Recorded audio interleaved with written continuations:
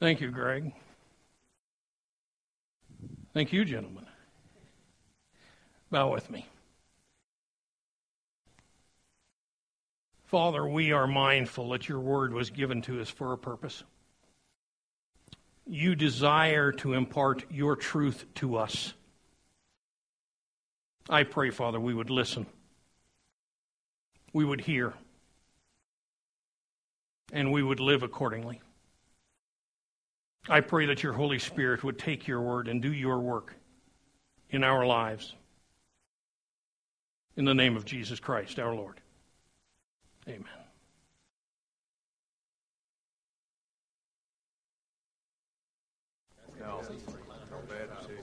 Good evening, everyone. Jack, Mr. Peg, Dick. I'm assuming we're all here tonight because of my invitation to Dr. Samuel Proctor to speak this Sunday.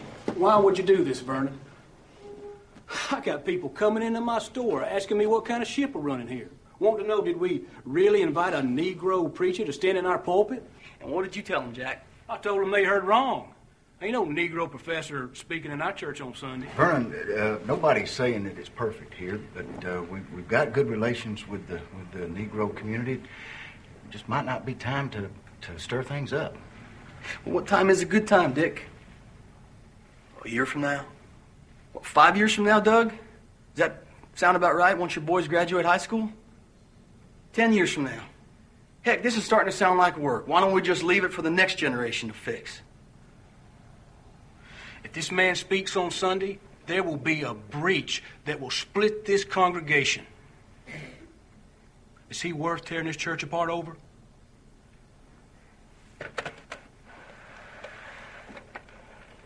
You can end this with one call, Vernon.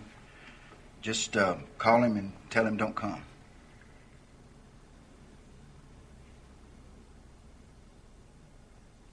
We're living beneath a dam, gentlemen. A dam that's holding back 300 years of wrong. Now, you can say that dam ain't going to break all you want, but when the rains come, and that dam bursts open and all that's bad comes flooding out, you won't have time to run for high ground. Now is the time. That's why I invited him. And that's why I'm not making that phone call. Well, that's all well and good, Vernon. But this is our church, and you don't have a right to do this. Well, actually, Jack, I do. And you gave it to me. This is the Methodist Book of Discipline.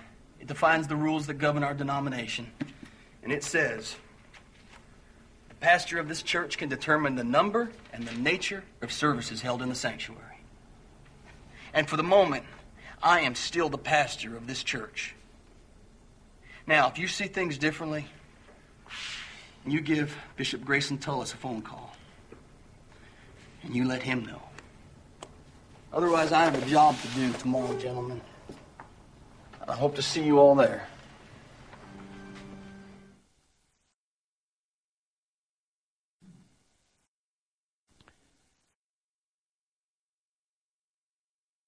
Conflict within the church.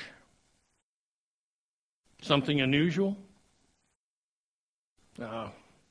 Rare? Well, not really. This involved a pastor and an issue over racism. You have to give this pastor credit, don't you, for standing up to such a thing. This is a true story. A southern town. And it's told through the eyes of his son. This pastor did lose his church, and that dam did burst, and it destroyed the town. What had been an economic hub is now Podunk, USA.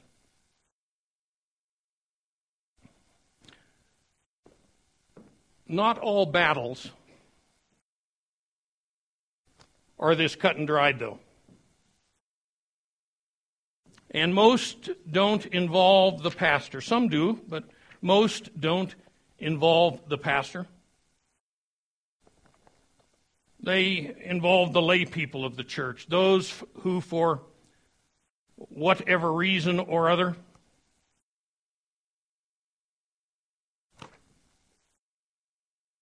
can't get along. Power struggles. Who's going to be more important? Who is going to get their way? Whose preference is going to control? The color of the carpet? The style of music? Whether the pastor is going to wear a tie or not, or a suit. Don't you think we ought to have Pastor Matt in a suit every Sunday? No? Whether or not the flowers up front are real or fake. One of my seminary professors, with a voice of experience in the pulpit, warned us that if you're going to go into ministry, choose your battles wisely. Make sure they're worth dying over. I say, with a world of experience, he died over some battles he shouldn't have. But he did learn from it. All too often, these conflicts are nothing more than over trivialities.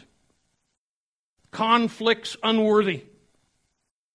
Still, they form the seed beds of disorder and divisiveness and conflict. Fact is, none of this is all that unusual. I know many of us have an idealistic view of how things ought to be in the church. But guess what? Our idealistic views are often just blind, utopian assumptions. Churches have conflicts. Some right, some wrong. Not some churches, all churches have conflicts. Some of a lesser degree, some of a major degree. But all churches have conflicts. This is where James takes us this morning. He is, as we have consistently seen, confronting problems in real life. He's still confronting problems in real life. He's seen it in his churches, the churches that he's in contact with. I might also mention at the outset, he's still dealing with the issue of what does it take to live a holy life. What does it mean to live a life of faith? That's his point. Throughout his whole book, what does it mean to live a life of faith? And if you miss that, you're going to miss the importance of everything he has to say and why he's saying it. What does it mean for you and me to live a life of faith? We all know what it means to live a life of the flesh. The flesh comes naturally to us. It's easy. It suits us. But James is showing us another way. A way of faith. Not a natural way, a supernatural way.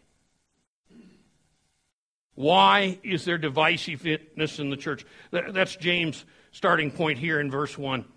What causes fights and quarrels among you? Notice James assumes the presence of problems. He doesn't say if, on a perchance. I know it's slim, but he says what causes fights and quarrels among you. He doesn't have to question whether contentiousness is present or not. It's a given. So he simply addresses the problem. This is a huge juncture for us to arrive at, a starting point. You see, without ever realizing this basic fact, it's probably never going to be corrected. You have to realize a problem, before you can fix it. A few years ago, I picked up a book with a provocative title. It was written by an evangelist named Tom Skinner. Here's the title: If Christ is the answer, what are the questions? If Christ is the answer, what are the questions? Isn't that a great title? James is addressing one of those questions right here, right now, for you and me. Hey, church, where do your disagreements come from?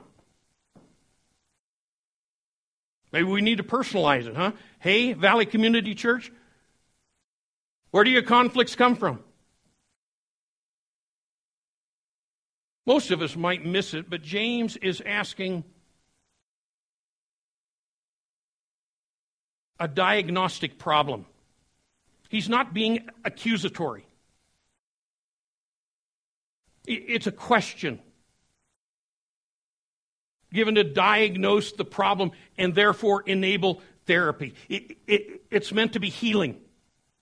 It's meant to be redemptive. James usually doesn't beat around the bush. We've seen this again and again, haven't we? So the answer appears in the next sentence. Don't they come from your desires that battle within you? Everything keys off those two words, your desires. You want to impose your desires on the church. Now, the word desires ought to rattle our cage. The root word is the same word we get hedonism from. That ought to be telltale, don't you think? Think it through. Hedonism. The all-consuming pursuit of pleasure, a sensual self-indulgence. And this is what people are wanting to impose on the church. Their desires. What they think the church ought to be and how it ought to play out. Hedonism. It's a problem in our culture. And I might say progressively so. Each year it takes a bigger chunk out of who and what we are. Continually it's burrowing its way into our lives. Our expectations for life. The word desires appears a number of times in Scripture, and guess what? It's always negative. There is no good side to it. And you would probably expect that if you realized that it's connected to the word hedonism, wouldn't you? There's no positive side to desires. Our desires, your desire, my desires. Now that might seem strange. Almost implausible. At least as our world sees desires. Everybody has desires. They're natural. We have a right to them, don't we? In fact, they form the basis of who we are, how we intersect with life. That may be what the world teaches, but it isn't true. And this is exactly James' statement here. It's his statement in the previous passage. Remember in the previous passage where James talks about earthly wisdom? Glance back at it with me. It's good to have a full picture of the entire context, don't you think? Verse 13. Who is wise and understanding among you? Let him show it by his good life, by deeds done in the humility that comes from wisdom. But if you harbor bitter envy and selfish ambition in your hearts, do not boast about it or deny the truth. Some of us are proud of it, see? And others, we want to hide it, but we're still going to promote it. Do not boast about it or deny the truth. Such wisdom does not come down from heaven, but is earthly, unspiritual, and look at that, of the devil. It's satanic. For where you have envy and selfish ambition, you will find disorder and every evil practice.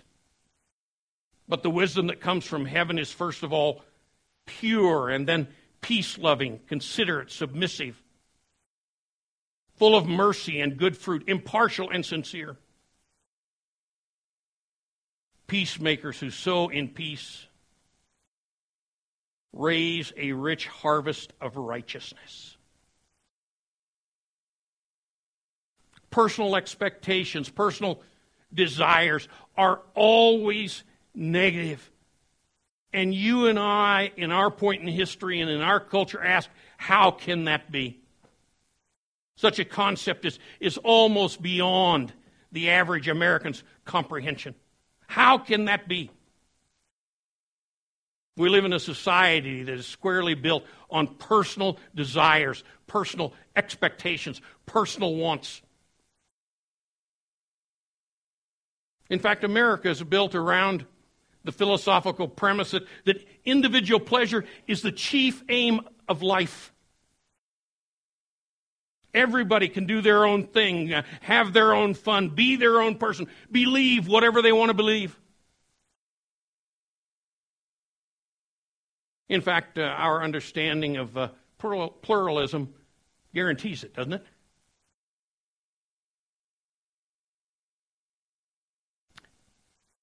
And this philosophical premise has followed people right into the church. It's ingrained in our character, and it follows us right into our faith. So much so that it largely defines our life in Christ. There is little or no acknowledgement that we belong to God. Bought and paid for by the shed blood of Jesus. We sang about it this morning, didn't we? As believers, we exist for His glory.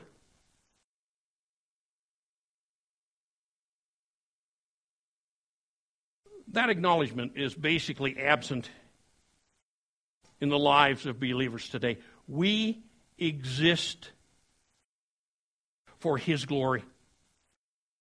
Worldly wisdom says it's all about me. Godly wisdom says it's all about Him. Worldly wisdom says, I deserve my desires. Godly wisdom says, He died to save us from our desires.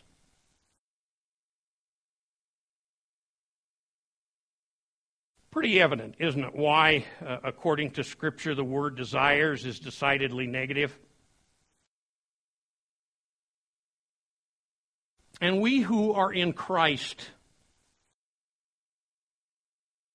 need to recognize it for what it is.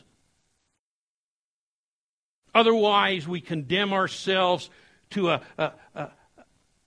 tragic, godless fate. We're going to talk about that fate at the end of the section, but just note it for now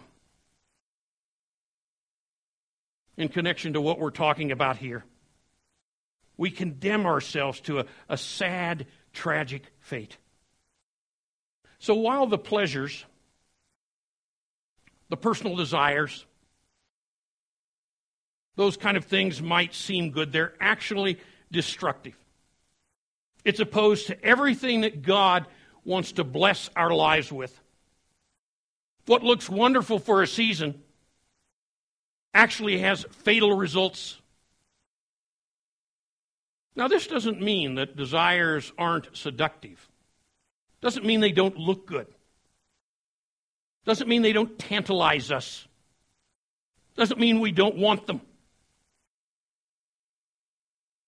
Craig Brian Larson offers a reminder of Satan's purpose in our desires. He writes, last week I had a simple reminder.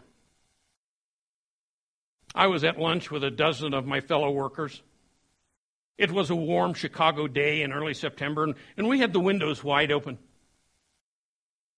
Soon a bee found its way in, after buzzing near me, landed on some food on the table.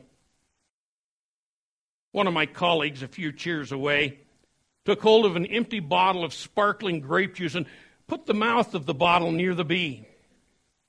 When she did, I expected the bee to fly away for its own safety. Instead, however, without a moment's hesitation, the bee flew to the mouth of the bottle as if it had done this 100 times before and climbed down inside the opening. Immediately, my colleague put a cap on the bottle and screwed it shut. The bee spent the rest of our party drinking at the bottom of the bottle. As far as I know, it was never released. What was my colleague's purpose in luring the bee into the bottle? Was she concerned about the bee wanting it to enjoy our hospitality and have plenty to drink? No. She dislikes bees. Her purpose was capture and control. The bee had flown into a trap. When Satan incites us to indulge in the pleasures of the world in this manner, in the manner that overstep God's commands, what is his purpose? Is he concerned that we might miss out on good things? No. He despises humans. His purpose is capture and control. We must never forget that. Look at the text and ask, is this not exactly the product of our desires? Again, verse 1. What causes fights and quarrels among you? Don't they come from your desires that battle within you? You want something, but you don't get it. You kill and covet, but you cannot have what you want. You quarrel and fight. You do not have because you do not ask God. When you ask, you do not receive because you ask with wrong motives, that you may spend what you get on your pleasures. Satan has one goal in mind for causing people to disrupt the church: destruction. And notice how this destruction plays out. It damages our relationships. Matt's preaching about relationships. It damages our relationships. Yes, in our homes, on our jobs, everywhere, but especially in the church.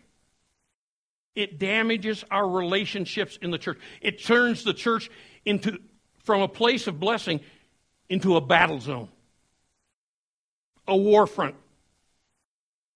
Folks, when believers battle, everybody loses. The Lord, the church, the believers themselves. You remember what Paul wrote to the church of Galatia? He said, if you keep on biting and devouring each other, watch out, or you will be destroyed by each other.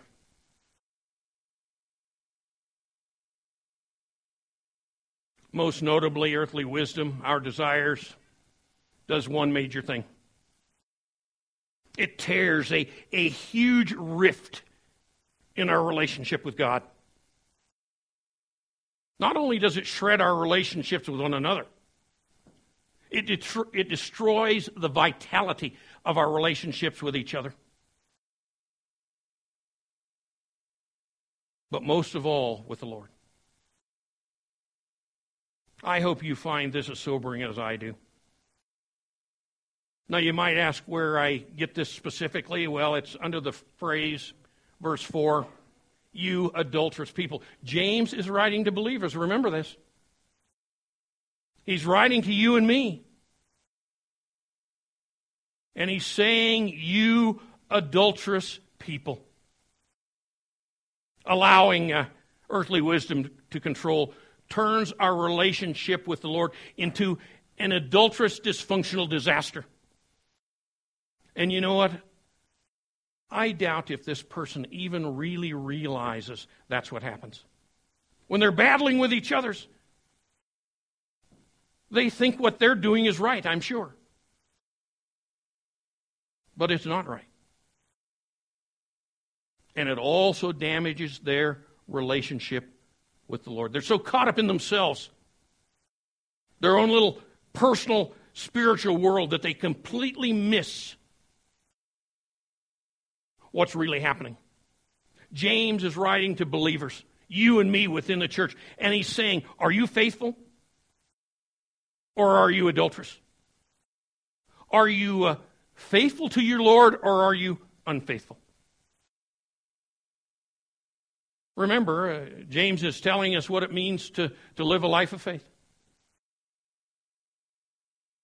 Earthly wisdom makes you and me unfaithful to God. And we don't even realize it. We're so blinded by our selfish desires, we don't even realize it. Again, James is pointed. He is direct in what he says, following on in verse 4. You adulterous people, don't you know that friendship with the world is hatred towards God? Anyone who chooses to be a friend of the world becomes a what? An enemy of God. And all this goes back to those two words, your desires. Are your desires something minor on the spiritual panorama? Innocent personal choices? Hey, after all, you're entitled to your choices, aren't you? What does Jesus say about this? Matt mentioned it last week. You remember? Matthew 16:24 and following. Then Jesus said to his disciples, whoever wants to be my disciple must deny themselves and take up their cross and follow me. What happened on the cross? Our desires were crucified. Take up their cross and follow me. For whoever wants to save their life will lose it, but whoever loses their life for me will find it. What good will it be for someone to gain the whole world, yet forfeit their soul?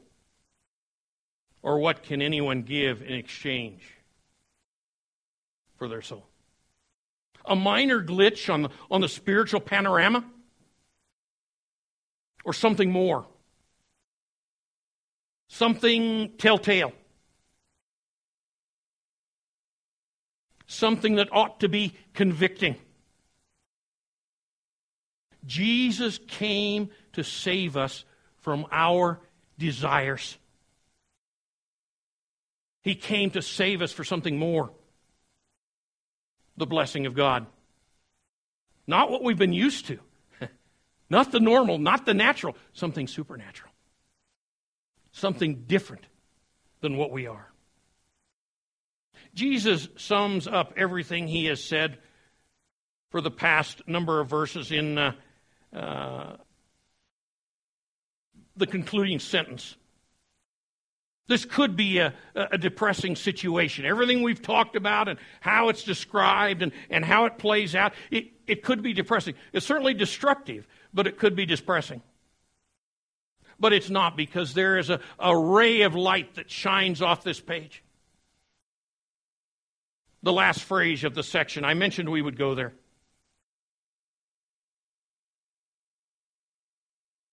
The wisdom of the world, your desires, everything that's preceded it. Come down to verse 6 where it says, God opposes the proud. Yes, that's those who pursue earthly desires. They find themselves at odds with God. We just read it. You adulterous people, don't you know that friendship with the world is hatred towards God? Anyone who chooses to be a friend of the world becomes an enemy of God. Make no mistake. James is piercingly clear in what he is saying. God opposes proud people. People who refuse to submit to his wisdom. People who want their desires their way. People who refuse to submit themselves to the order of life that he has put in place. God opposes the proud. That's the bad news. But I said there's good news. There's a ray of hope that shines off this page. God opposes the proud, but what? Gives grace to the humble. That's the glorious ray of hope. God gives grace to the humble. The Lord despises those who live in contrast to his way, but he blesses those who seek him. He blesses those who put him first. He pours out his grace to those who tune their lives according to his truth. Have you ever heard the story of Robert Dollar? It's an amazing story. He was a young man who went to the Far East to enter the import business. Early on, Robert Dollar was in the lobby of a huge, magnificent hotel in Hong Kong, and he was there to seek the advice of an old, experienced sea captain, seasoned by years in the Far East. The captain said to Dollar, "So you've come to the Orient to do business. Well, step into the bar and tell me about your plans." Dollar responded, "I'm sorry, I make it a practice never to enter such establishments." By the way, taverns today and taverns then were two different stories. Dollar said, I never enter such establishments. The captain's face broke into an unbelieving grin. He says, "Wait a minute. You really expect to be a success without taking your potential clients into a tavern for a drink? If you do," the old captain laughed cynically, "God help you." Unshaken, Dollar replied, "God will help me." And he was right. His trust in God brought fruit. Years later, Robert Dollar recalled this exact incident as he looked out the window on the 10th floor of the building that bore his name, overlooking the San Francisco harbor, and a fleet of ships that were unloading cargo from the four corners of the world. His fleet of ships. You see, either you are for God or you are against God. There's no middle ground. Either you are serving him in his church in sync with his direction, or you're serving yourself through your own earthly desires. I want to ask you, are you aware of this principle? In the Lord you win, in and of yourself you lose. In and of your desires you lose. Most of us are not aware of this principle. You see, the Lord wins. He's ultimately going to prove himself victorious. Is your God a God who will overcome? Is your God a God who's going to win in the end? Or is he somebody who needs the help of your desires? What he says and how he goes about things just aren't quite right for you. So you inject your wants into the equation. An old homeless man sat on the cement of a sidewalk on a busy street, and a young pastor walked by. He looked down and saw the vagrant was reading the Bible, specifically the book of Revelation. He took a couple steps back and rather sarcastically he said, "Do you know what you're reading? Do you understand it?" And this old vagrant looked up with eyes that just were wrinkled all over, but they glowed in hope. And the old vagrant said, "Jesus wins." How often do we miss that relevant bit of truth? in our lives, in our approach to life, Jesus wins. And if Jesus wins, all those who oppose him lose. Those who live for themselves lose. Yes, they may get their way for a time being, but in the end, they lose. You see, the Lord gives his best to those who quit pushing their own agenda and seek to do his will, his way. Jesus wins. But that leaves each of us with a question, doesn't it? Will he win in my life? Are you living a life of faith or a life of the flesh? Folks, the Lord despises the pursuits of the proud and selfish, but he blesses the humble, those who submit themselves to him.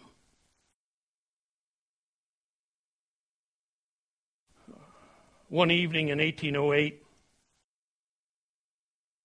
a man entered the office of Dr. James Hamilton in Manchester, England.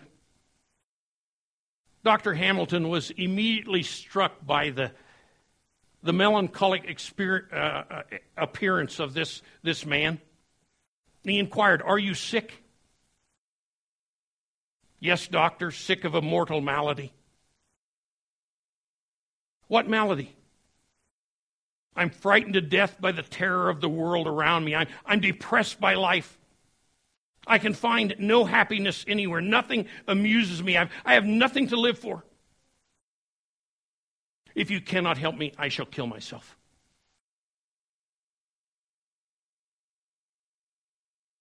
Dr. Hamilton replied, the malady is not mortal. You only need to get out of yourself. You need to laugh. You need to get some pleasure from life. "What shall I do?" the man asked. "Go to the circus tonight and see Grimaldi the clown. Grimaldi is the funniest man alive. He will cure you." A spasm of pain shot across the man's face. He said, "Doctor, don't jest with me. I am Grimaldi." Where are you? Like Grimaldi the clown or like Robert Dollar? Lost in self or found in God? This applies in so many ways, doesn't it? It applies to our marriages, our homes. It applies to our jobs. It applies to our leisure time. But let's stick to the text. What James is talking about in the church. Where are you in your church? Like Grimaldi, lost in self, or like Robert Dollar, found in God? God despises those who pursue self, but blesses those who are humble enough to pursue him. Do you want a life of faith? It begins by letting God have his way in your life. Bow with me.